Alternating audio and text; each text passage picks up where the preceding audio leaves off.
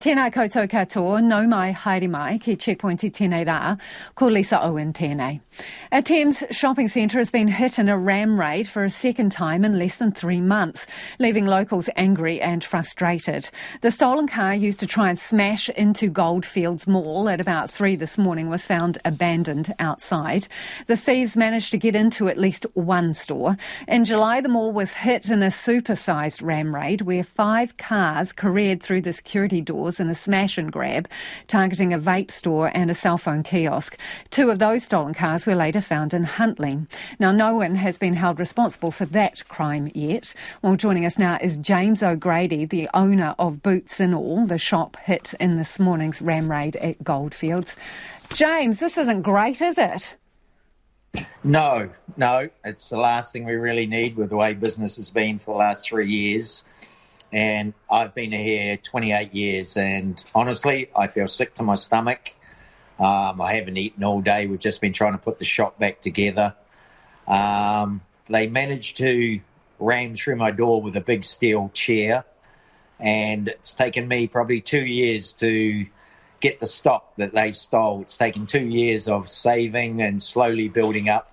They targeted me only this time because they wanted my watches and the guest jewellery. We had really nice watches because nobody else was selling a decent watch in the town, so we thought we'd do it. And it's taken 2 years to build that range, and they've come along and smashed all the cabinets and taken in all of that jewellery. So just before Christmas, which we were trying to stock up to get enough into the shop, they've gone and taken it all away, basically. Pretty soul-destroying stuff, eh, James? I do feel like crying, but I've been running the shop all day and we've had a lot of people come in. My customers have been very nervous since the first ram raid about coming and shopping. Now they're very angry because I've been here a long time. We do a lot of good for the community. We help out the elderly a lot. We give away free greenstone to the young kids and stuff like that. So we're very well liked in the town. So I've had a lot of people coming in to saying that they're very sympathetic and they're very sorry that it happened to our shop because we do try very hard. We're shoe repairers, key cutters, engravers, so we're not rich shop, and we try to do these good things for our community. So it has been a real punch in the stomach, really. It's not nice. It sounds like they cased you out, as you say. So you tell us about what watches have gone. Timex watches, which were the first people to ever make a wristwatch in 1854. So we do a lot of watch straps and batteries, so we realise how good watches really are out there. And a lot of them aren't up to scratch, really. You're paying a lot for a name, where Timex have been around for, like I said, 1854, so they're very good quality. And all of the guest jewellery, which I've been getting in for the males, there was thousands of dollars sitting out there as well, all in guest jewellery for our local people, and that's all gone as well. So, James, they've used a car or tried to use a car, but ultimately how did they smash through your door? You said with some kind of chair? First, they used the car to try to ram into the mall, and that didn't work, so then they used hammers to smash the glass to get into the mall. Then they've come around to my shop and they've used a big steel chair that sits outside for my customers, and they've used that to break through the door to get into the shop. Have you seen any CCTV video? Do you have any idea about the sort of age of these people? They were all balaclavaed up and had gloves. There was only 2 people. They didn't look as professional as the first crew that come in, because there was 12 people then and 12 minutes, and they probably did $300,000 or $400,000 worth of damage.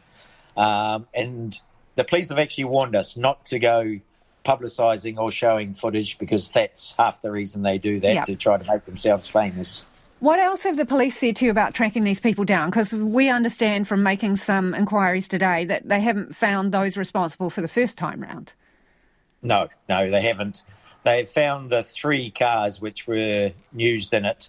They've found that already.